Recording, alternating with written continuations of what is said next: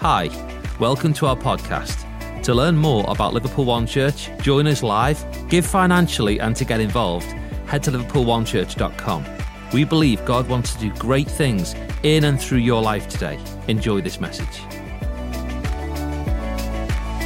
Well, hey, good morning, Liverpool One Church. Why don't you guys go ahead and take your seats? It really is amazing to have every single one of you join in with us today for the start of a brand new series that we've called Unfinished, that is going to, in essence, be running right the way up to Easter. And then on Easter, we have a really specific, special message that's going to tie this whole thing together. But honestly, you've chosen a great day to come and be in church, especially if this is maybe your first time or it's your first time tuning in online, and if church isn't ordinarily what you do. I want you to know right from the off, man, you're so welcome here. Even if you're here right now thinking, like, I don't even call myself a Christian, I'm not too sure what I even think about Jesus, I've got no idea whether God is real. Hey, listen, from the bottom of our hearts to yours, you're welcome in this house, because we're building a church for people just like you,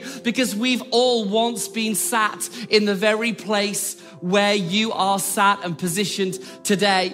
And I'm convinced that as we start this new series, I think that we've got to approach today's message with a slightly different mentality. And I'm just going to be real honest and tell you why. It's because that sometimes, if you're anything like me, when I come to church, sometimes I can almost come with this mentality of like, come on, it better be good today. He better say something funny today. He better make me laugh or teach me something. But I think that the longer that I've been following Jesus, I've found this one truth to be real. And that is that as far as God doing things in my life and that in yours too, there are some things that are taught and there are other things that are caught. And I'm really expecting today that you're going to catch something more than you're going to walk out of church feeling like you've been taught something. So I'm asking that you approach today's start of this series just with an open heart, saying, I'm wanting to catch something new from you today, God. And even if you communicate to me like deep to deep, like even if I'm not able to hear any words that the guy at the front's going to be saying, but you, God, speak to the depth of my soul so I can catch something new about your character and about how you work in my life, then I think that today we're going to have a great day in the life of church. And as you leave, you'll walk out knowing, feeling, and sensing like you've just heard from God. And that's not going to happen, though, unless we pray first. So, hey, Liverpool One Church, an online family too. Can we just bow our heads and close our eyes? Father, today we're inviting you to be a part of every single thing that we're about to talk about today.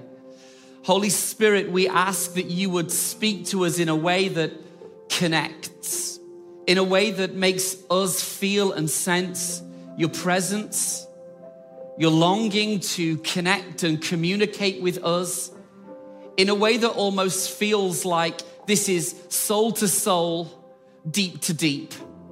And as we negotiate lots of scripture today, I just pray that you would help us all to hear a message from your heart more than any other thing. And we ask this in Jesus' mighty name. And everybody at Liverpool One Church said together, amen. Okay, so I'm not gonna lie, we are gonna be going through a whole bunch of scripture today, and I make absolutely no apologies for that. The start of 2023 has been a really great start for us as a church. And we always kind of focus on two things, and whether you hear it spoken about in these words and phrases or not, the essence of everything that we do really is not just to hold a Sunday gathering, but actually more than building a church, we want to build a community. We want to build a community of people that are Christ followers, that are trying our very best to become followers of the red text. Now I know, and I've learned this now, having done church for a whole bunch of years, that I don't think that you're ever going to find a community that is your fit anywhere, not here, not in any church, unless you've got two things at play, or at least one of them. So we call it, you need a friend and you need a job. So you're always going to hear us talk about like how amazing it is if you want to be part of a community to join a life group, because we know that you're going to need a friend in church. Like you can find Jesus on your own. You just can't follow him on your own. And when you're part of a life group, that just enables real community to happen. A bunch of people around you knowing what's going on in your life. But not only do you need a friend, statistically, you're going to need a job. Now, I know that's not going to land well with everybody. But you're always going to hear us unashamedly ask you to be involved practically in terms of the nuts and bolts of what we actually do here at Liverpool One Church. Because we do not believe at all that it's like the job of the very few staff or certain amounts or styles of volunteers to do most of the work. We think that church is really church when it's ran like the family. And it's not on in the family home, right? If it's mum that does the cooking, and then it's mum that sets the table, and then it's mum that does the dishes afterwards. Like, it's just not on. It's not fair. It's not right. Family is when maybe one's making the dinner whilst one of the kids is setting the table, and then after dinner, someone else and another is helping clear away the table, and then they're loading the dishwasher. Like, that's family. That's what church needs to look like too. So at the start of 2023, at our last volunteer night, we had a whole bunch of you sign up and say, you know what? I'm willing to take a job at Liverpool One Church. I'm willing to volunteer. I'm willing to serve on a team. But I think that as I have seen the sheer volume and the sheer numbers of people sign up to say, hey, I'm willing to have a job at Liverpool One Church, which in essence is where I'm going to be going with this message in terms of encouraging you to make sure that you've got a job. One of the things that I've been mindful of is just how when it comes to being used by God, there are a couple of problems at play. And the problems at play, if you're anything like me, is typically you can almost think that God only uses perfect people. Now, I want you to know that can't be true because I have a small part to play at this church. So we know that God does not use perfect people. In fact, if I had the chance again to put up new signage around our building, I would probably sign it up with the emblem of no perfect people allowed, because that's what I think church should be built on. In fact, I think it's all of us on a journey knowing that we are completely imperfect people, yet in pursuit of a very perfect God, that actually becomes our credentials for being used by God, even in the format of a local church. But a lot of people do struggle with the idea of, would God ever want to use me? Could God use someone like me? And you ask yourself that question because you know of all of the little things you get up to that nobody else knows about. You know of the white lies that you think aren't really a big deal, but to you in the stillness of the night, you know they're a big deal. Like, you know of your character. You know what you're really like. And because you know you, at times, if you're anything like me, you'll question that idea of, can God really use somebody like me? I don't think that there's a week that goes by that I lead this church and I have to continually remind myself of what Scripture teaches, because I ask that question all the time too. So I want to try and build up a biblical narrative today through using some of the Old Testament scriptures and stories to show you that God is absolutely committed to using you. In fact, the local church is not going to be the same without you offering yourself wholeheartedly to God, saying, okay, I might not get all of the different nuances about how and why you'd want to use me, but I'm open to being used by you. So at the end of church today, I want you leaving and walking out with a confidence that God is going to use you. I want to go to the very first book of the Bible. It's the book of Genesis, and in that book, we're introduced to a particular character who is somewhat problematic, actually, when you look at the duration of his life. His name is Jacob. And what I want to try and do is go to a number of different scriptures that all relate to Jacob's life to prove this point home to you, that if God can use Jacob, he can absolutely use you. So Genesis 32 verses 22 through 24 says this. That night, Jacob got up and took his 2 wives. I think we should probably just pause there for a moment, because some of you are literally like, hang on a minute, like, how does that work? How do we get the second wife thing on the go? I didn't know that was a thing in church. Well, I'm glad that you're asking that question. And I'm also glad that we have very talented communicators such as Dave Alex that's going to answer that question for us next week. I'm really appreciative to you, bro. That night, Jacob got up and took his 2 wives, his 2 female servants, and his 11 sons, and crossed the ford of the Jabbok. After he'd sent them across the stream, he sent over all of his possessions. Then Jacob, all alone, left the camp. What you've got to know about God is he will very often do some of his biggest business in your life, some of that which is most important, most significant when you are all alone. In fact, the way that God worked in Jacob's life was really similar to how he would often work in the life of Jesus, where in the New Testament, it talks about Jesus would regularly go away and leave the crowd and find a place of solitude. It was like it was the blood source to his veins. And Jacob is experiencing this very same thing in this moment. God is about to do something to him that is more of a whisper to his soul directly from heaven, that it is the chunnering of the crowd. And in order for Jacob to find that, he knows that he needs to shut the world out and get off and go to a lonely place. And now God's about to do something with him. Verse 24, it says, This left Jacob all alone in the camp, and a man came and wrestled with him until dawn began to break. When the man saw that he could not win the match, he touched Jacob's hip and wrenched it out of its socket. Then the man said, Let me go, for the dawn is breaking. But Jacob said, I will not let you go unless you bless me. What is your name? The man asked. He replied, Jacob. Your name will no longer be Jacob, the man told him. From now on, you will be called Israel, because you have fought with God and with men and have won. Okay, so the context of Genesis 32, whilst I'm now introducing to you the character of Jacob, is this was a man who has been fighting all of his life. But in Genesis 32, we actually find him fighting not with an ordinary, regular man, but actually theologians and scholars believe that this was a pre-incarnation appearance of Jesus. In other words, Jacob is literally fighting with Jesus. They're wrestling. Jacob is fighting with God. And the reason why Jacob is wrestling with this man is because Jacob is adamant that this man has something for him that he can get from no other place. He wants this man's blessing.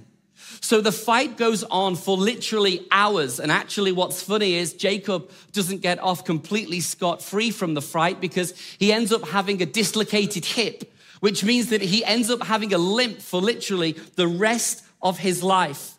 And as a result of this fight, he starts to demand of the man, I'm not going to let you go unless you bless me.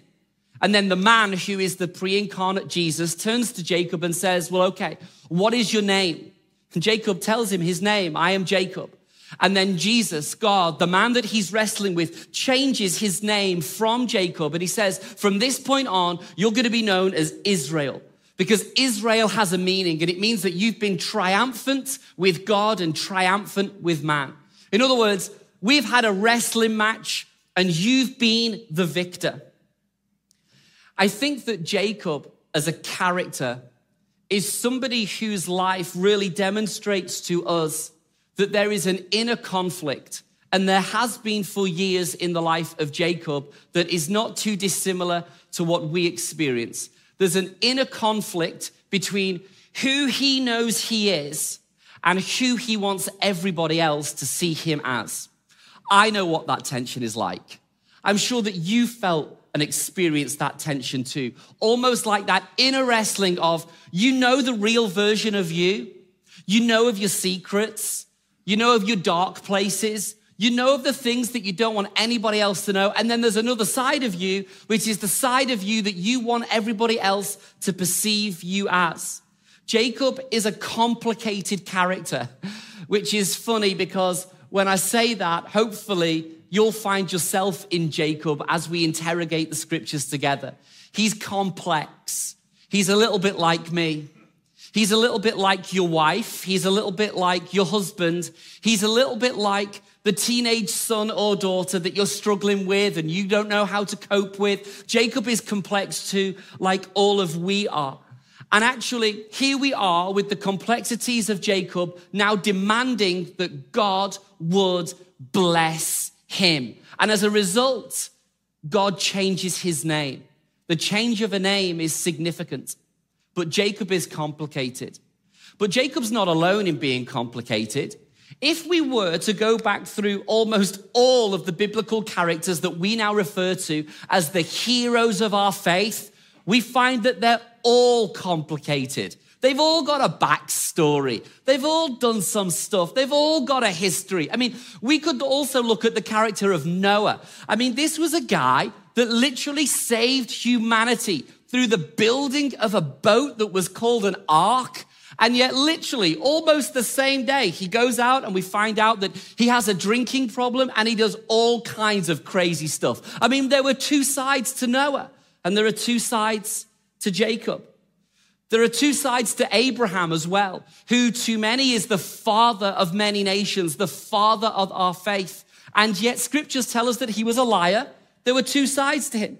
We could talk about Moses. Moses was the man who was the deliverer of the entire people of God when they were enslaved by the Pharaoh in Egypt. He went and approached Pharaoh and said, "Let my people go." But Moses, he had a history. He was a murderer. He was a fugitive. He'd been on the run from the authorities for years. That's who he was. Or we could talk about David, who ended up as being one of the most successful kings in all of Israel's history. And yet David, he was an adulterer. He struggled with lust. In fact, he struggled with lust so badly with one particular woman called Bathsheba that not only did he end up sleeping with her, even though she was married, but he purposefully arranged for her husband to be positioned in the next war that Israel were fighting so that he would be killed first. He was a murderer. And yet what we find is that like David and like Moses and like Abraham and like Noah, God used every single one of them. Or we could even talk about this in the New Testament. We could talk about Peter. Dave so eloquently referenced him last week. This was Peter. He preached on the day of Pentecost. And hey, if you don't know Bible history, that's absolutely okay, but just take my words for it. It was a big deal. Peter preached on this amazing day of Pentecost, and yet just a short while earlier, he was the guy that was found around the campfire that couldn't even bring himself to acknowledge that he knew Jesus, even to a little girl. I mean, there were two sides to Peter. So if you're here attending Liverpool One Church, and maybe you feel like there's two sides to you too. Maybe you feel like there's the Christian side of you that you let your church friends see. You let your Sunday friends see, you let your life group know about, but then there's another side of you that's completely different in the office, that when you go on a night out, you lose all kind of senses of restraint. And there's two versions of you. Like there's one version of you that desperately wants to get it right, but then there's another version of you that you know you dropped the ball. Well, again, I just want to reiterate, you're in good company, because there were two sides to almost all of these Bible heroes that we now look up to. And we really should have a sign on the door that says at Liverpool One Church, no perfect people allowed, because chances are there are two sides to you. But how does God deal with the two sides of you? Between Genesis 25 and Genesis chapter 28, it relates to approximately 70 years of Jacob's life. And the scriptures do a fantastic job of clearly defining for us the extent and the breadth of which Jacob had a great job of screwing his own life up. I mean, this guy made some immense errors. He made some huge mistakes. He was completely screwed up in many areas. And I want to take a look at Genesis 25, which is really the start of Jacob's two sides to his character. It's the start of really Jacob starting on the path of causing trouble, carnage, and mayhem for all of his life. So now Genesis 25, verse 21. It's talking about Jacob's father, who was named Isaac. It says, Isaac prayed to the Lord on behalf of his wife because she was childless. The Lord answered his prayer, and his wife Rebekah became pregnant. The babies jostled each other within her, and she said, why is this happening to me? Let's just stop there for a moment. It's kind of funny sometimes when you read Bible text, because now what we've actually got is we've got a couple who are so desperate for a baby that the man leads the family well and starts to pray to God to bless them with a child. And not only does God bless Isaac and Rebekah with a child, but he blesses them with twins. And now Rebekah is carrying twins. The very first thing we hear Rebekah say and call out and shout out to God is, why is this happening to me? I mean, is that not a picture of what we do all the time? We pray to God, and then when he gives us the very thing that we've been asking him to give us, we forget really quickly that he's been the provider of all the things that are good in our life. And here's Rebekah going, seriously, God, what's happening to me?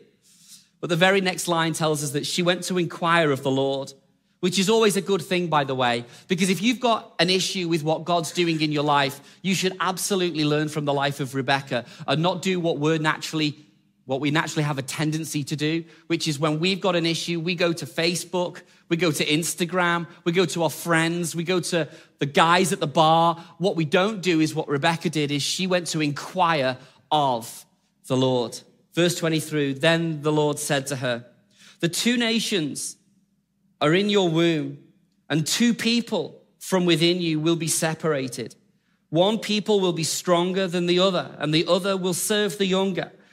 When the time came for her to give birth, there were twin boys in her womb. The first to come out was red, and his whole body was like a hairy garment, so they named him Esau. After this, his brother came out with his hand grasping Esau's heel, so he was named Jacob. So here we have the account of the birth of Jacob and his twin brother Esau. Esau is the eldest, which is a big deal, and we're going to take a brief look at why that is in just a moment. But what we find is that Esau is the firstborn and Jacob comes second. But when Jacob is being born, he is literally grabbing hold of the heel of Esau. It's almost like there's a part of Jacob right from his birth where he's wanting to be first. I think there's a part of every single one of us that wants to be first. I think there's a part of every single one of us that even though we like it when other people win, we get a little bit jealous and we get a little bit envious that it's not us winning in the same way that they are. Jacob was just like that. He wanted to be first. So the name that was given to Esau was Esau, but then the second born was Jacob because it means the heel grabber. I'm so glad that Jacob grabbed the part of his brother's anatomy that was his heel and not any other part of his male anatomy. Otherwise, I'm not too sure what name he would have been given, and I'm quite certain he would have had a difficult time in school. But I think the reason why Jacob was so adamant that he wanted to grab onto the heel because he wanted to be first was because in this culture, being the firstborn was a massive deal. It was so significant because you got two things afforded to you as the firstborn that nobody else was given.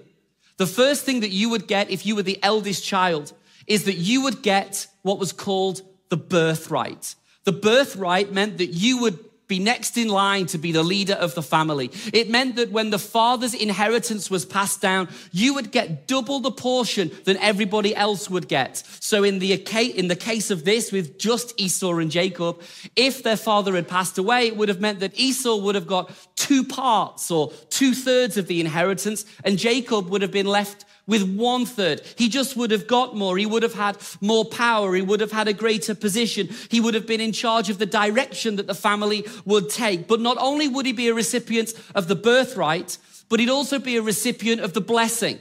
The blessing was a big deal Because in Jewish culture, the father would lay his right hand on top of the head of the firstborn, and he would pray a sincere, devout prayer of blessing, asking that God would bless his firstborn. It was a big deal. And Jacob didn't have either the birthright or the blessing, but he wanted to be first. I mean, Jacob was the kind of person that through any opportunity that was presented to him through his life, he was going to try and strive and fight if he had to become first, even if it meant he was going to have to fight his way to the top. I mean, the boy has only just been born and he's already fighting, you know? He's already reaching and striving to get at the heel of Esau. But being the heel grabber was not the worst part of Jacob's character. You see, Jacob was a blackmailer. There's another part of scripture that we haven't really got time to go to, but there's an account that happens whereby Jacob, who was prone to hanging out with his mum in the tents, so whilst his older brother and his father and the family would all be out hunting for game, well, Jacob, he liked to stay home and hang around his mum, and he would prepare some food. And one day Esau had traveled back home and he came into the tent, and you could only picture it like this. He is exhausted. I mean, at the point at which he's literally about to pass out, like probably even medically unwell. He is so fatigued. And he goes to Jacob and he says, Jacob, you've just got to give me some food. Can you feed me? Can you prepare a meal for me? But Jacob, not being one to ever let an opportunity goes by, check this. He turns around to his brother and he says, okay, brother of mine, I'll make you some food, but on the sole condition that you in return give me the birthright. Can you believe this? His brother is about to pass out, and now Jacob is saying, hey, listen, yeah, I'll give you some chicken soup. I'll give you some stew. I'll give you some scouts. I've got a great bowl on the hob out there. I can feed you. But here's the deal. In return for me giving you some food, I want your birthright. I mean, what I can't believe is that Esau agreed to this. But even more than that, I can't believe that Jacob proposed this. I mean, what is really going on in the depth of this man's soul to be that adamant, to blackmail your own brother in this way? But blackmailing wasn't the worst part about Jacob either. In fact, not only was Jacob the heel grabber and the deceiver and the blackmailer, but he was also the deceiver. In fact, one of the greatest deception stories that has ever been told in scripture, you will find that Jacob is the main villain of the entire story. Because this is what happens in Genesis 27, when his father is old and his eyes are failing. The greatest deception story ever is about to be told. He went to his father and said, my father. Yes, my son, he answered. Who is it? Jacob said to his father, I am Esau, your firstborn. See how he's lying to his dad? He's gone into his father's tent and he's telling his dad that he is in fact Esau when he's not. He is Jacob. I have done as you've told me. Please sit up and eat some of my game so that you may give me your blessing. So now he's got the birthright. Now Jacob's after the blessing too. Isaac asked his son, how did you find it so quickly, my son? The Lord your God gave me success, he replied. Then Isaac said to Jacob, come near so I can touch you, my son, to know whether you really are my son Esau or not. Jacob went close to his father Isaac, who touched him and said, the voice is the voice of Jacob, but the hands are the hands of Esau. He did not recognize him, for his hands were hairy, like those of his brother Esau. So he proceeded to bless him. Are you really my son Esau? He asked. I am, he replied. Then he said, my son, bring me some of your game to eat, so that I may give you the blessing. This right here was a plan that was concocted between Jacob and his mother Rebekah, where he literally ended up putting goat skin on his arms because Esau was the hairy monster of the family, and Jacob, he was like clean shaven all of the time. So in order for this deception to work, not only did he have to lie to his dad about which son of his he actually was, but he covered his arms in goat skin so that when his dad reached out to him and said, "Let me touch you, come near to me so I can find out if it's really you," he ends up stroking the skin of a dead goat. I mean, how gross is that? But that is the level of deception that Jacob was willing to go to. He's already got the birthright. Now he wants the blessing. So what we find is that Jacob, he lies to his dad and tells him that he's Esau when really he's Jacob. He puts the skin of a goat on his arms to further expedite the deception process. And then he also lies to his dad about God. Because when his dad says to him, "How were you able to prepare a meal so quick? Where did you get the game from?" Jacob, pretending to be Esau, says, "Well, the thing is, Dad, God just caught it for me. God blessed me. God brought this to my attention really easily, and I was able to prepare a meal so quickly." It is like the greatest deception ever what's the father's name? As Jacob's father, Isaac, now reaches onto Jacob and he places his right hand and he starts to pray a prayer of blessing. Now, when the dad finds out, when Esau finds out, he's livid. He is mad. He is outraged. So much so that for a season in Jacob's life, he also ends up having to become a fugitive and he goes on the run. 21 years he stays on the run, in hiding. But here's the thing. Years go by, and the story of Jacob's life ends up being one that knows that his life has been blessed and touched by God. He ends up being used by God in a mighty way.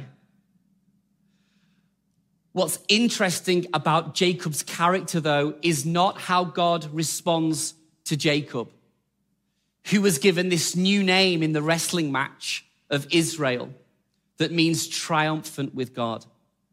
What's fascinating is what God does to another one of the Bible heroes in our faith, whose name is Moses.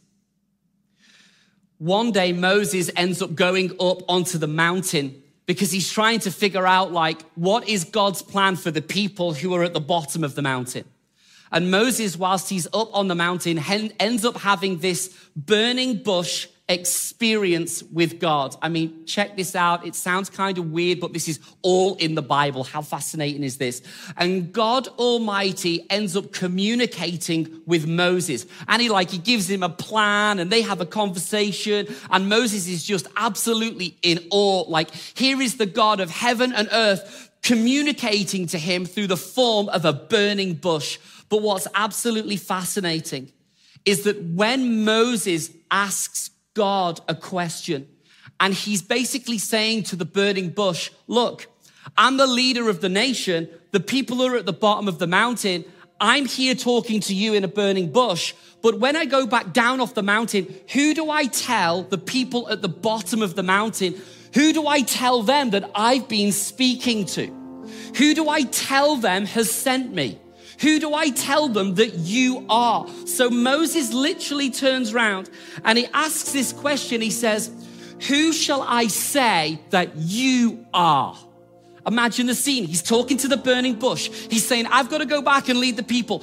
Who should I say that you are?" And the answer is a game changer. What God now responds to Moses will change completely how you see God sees you. Because in Genesis chapter 3, verse 15, in answer to that question, where God is having this conversation with Moses, he responds to him and he says this, "Say this to the people of Israel, Yahweh, the God of your ancestors, the God of Abraham, the God of Isaac, and the God of Jacob has sent me. He calls him the God of Abraham, who was Jacob's grandfather. He calls him the God of Isaac, who was Jacob's father. But then he says, I'm also the God of Jacob. And this has happened years after God, through the wrestling match, has changed Jacob's name. He's changed his name from Jacob to Israel. And what you find in scripture is that those two words, those two names are used interchangeably. And at the moment where Moses is saying to God, who do I tell the people that you are? God responds to him by giving him a name and says, I am Yahweh, and I'm Yahweh, the God of Abraham, the God of Isaac, and I'm the God of Jacob. Sometimes you've got to wonder, why did he use the name Jacob and not Israel? Why didn't he say, I'm the God of Abraham, and I'm the God of Isaac, and I'm the God of Israel? I'm the God of Abraham, Isaac, and Israel. Israel's the new name. I'm the God of Abraham, and I'm the God of Isaac, and I'm the God of Israel. Jacob had been given that name, and yet it's not the name that God chooses to use for him. He turns around and he says, I'm the God of Abraham, I'm the God of Isaac, and I'm the God of Jacob. I'm the God of Jacob.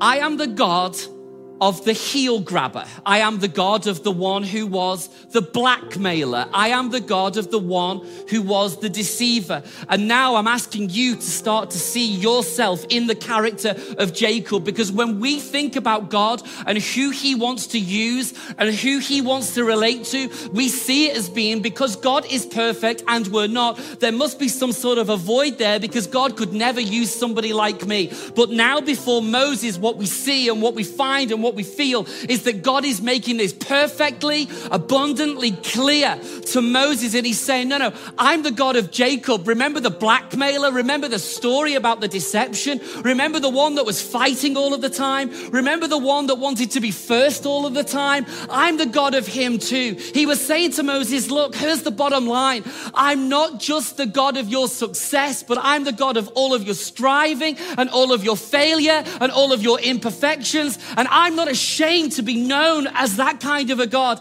I'm not ashamed to be known as the kind of God that is the God of the heel grabber. I'm not ashamed to be known as the God of the deceptive ones. I'm not ashamed to be known as the God of the blackmailers and the liars and the fibbers and people with a history and with an addiction and with a problem and with a story and with 1,000 reasons why you could say God would never want to know me. God right now, in the very first book of all that we now follow, he's saying, no, I am the God of Jacob. I'm the God of the worst part of you as well as the best part of you. That's the reason why you can have confidence today that God not only wants a real, authentic relationship with you, but he wants to use you. He wants to literally consume your life and give you a new purpose and a new design and a new plan so that you could live every single day knowing, feeling, and sensing like you're called by him, that you're here for a purpose that is way above and beyond you, that you get to play a part in the world that's more than just 9 to 5, paying the bills, being a parent. You get to play a part in changing lives for Christ, one life at a time, because he's the God of Jacob too. He's not just the God of the holier than holy people. He's not just the God of those that have gone to church all of their life. He's not just the God of those with the perfect patterns and habits in every stream and plethora of life that they walk in. He's the God of the me's and the you's, and our broken bits are used by God for his glory and his goodness. So if you've ever wondered about yourself, could God ever use someone like me? Remind yourself that he's not only the God of Abraham and of Isaac, but he's the God of the Jacobs too. He's the God of the worst parts about you.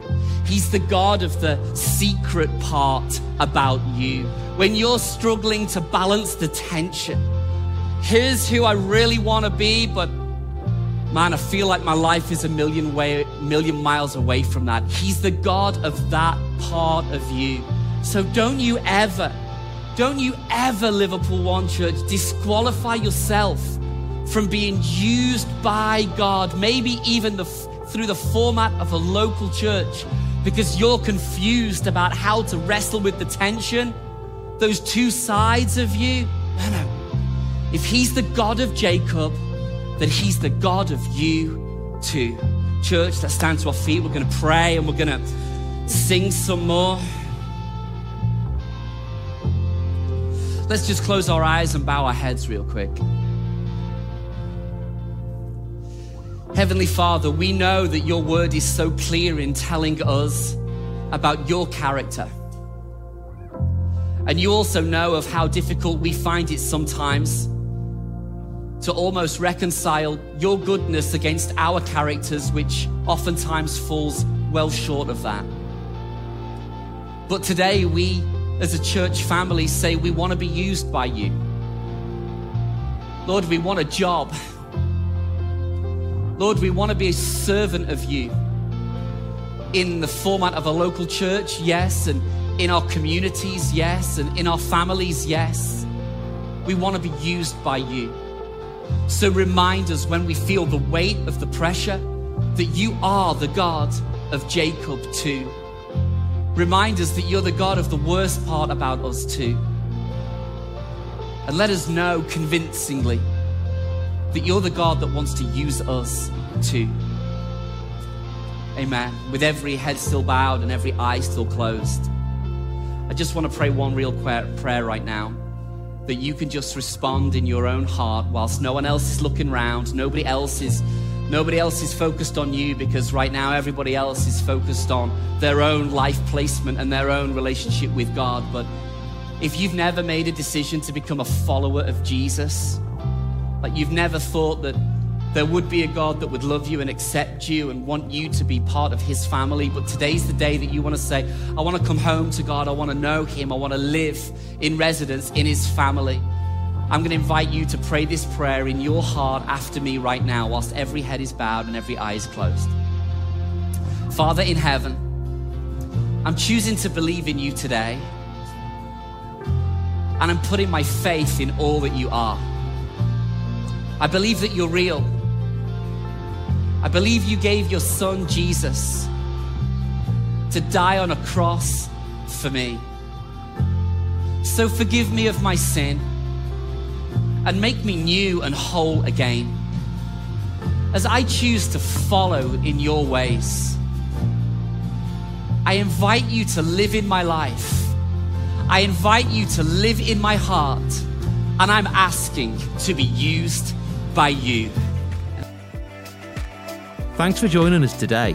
We hope that you can take that message and apply it to your life. Also, don't forget to take a moment to subscribe, rate and review this podcast.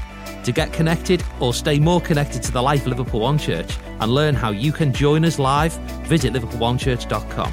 Thanks again for joining us, and we hope to see you again soon.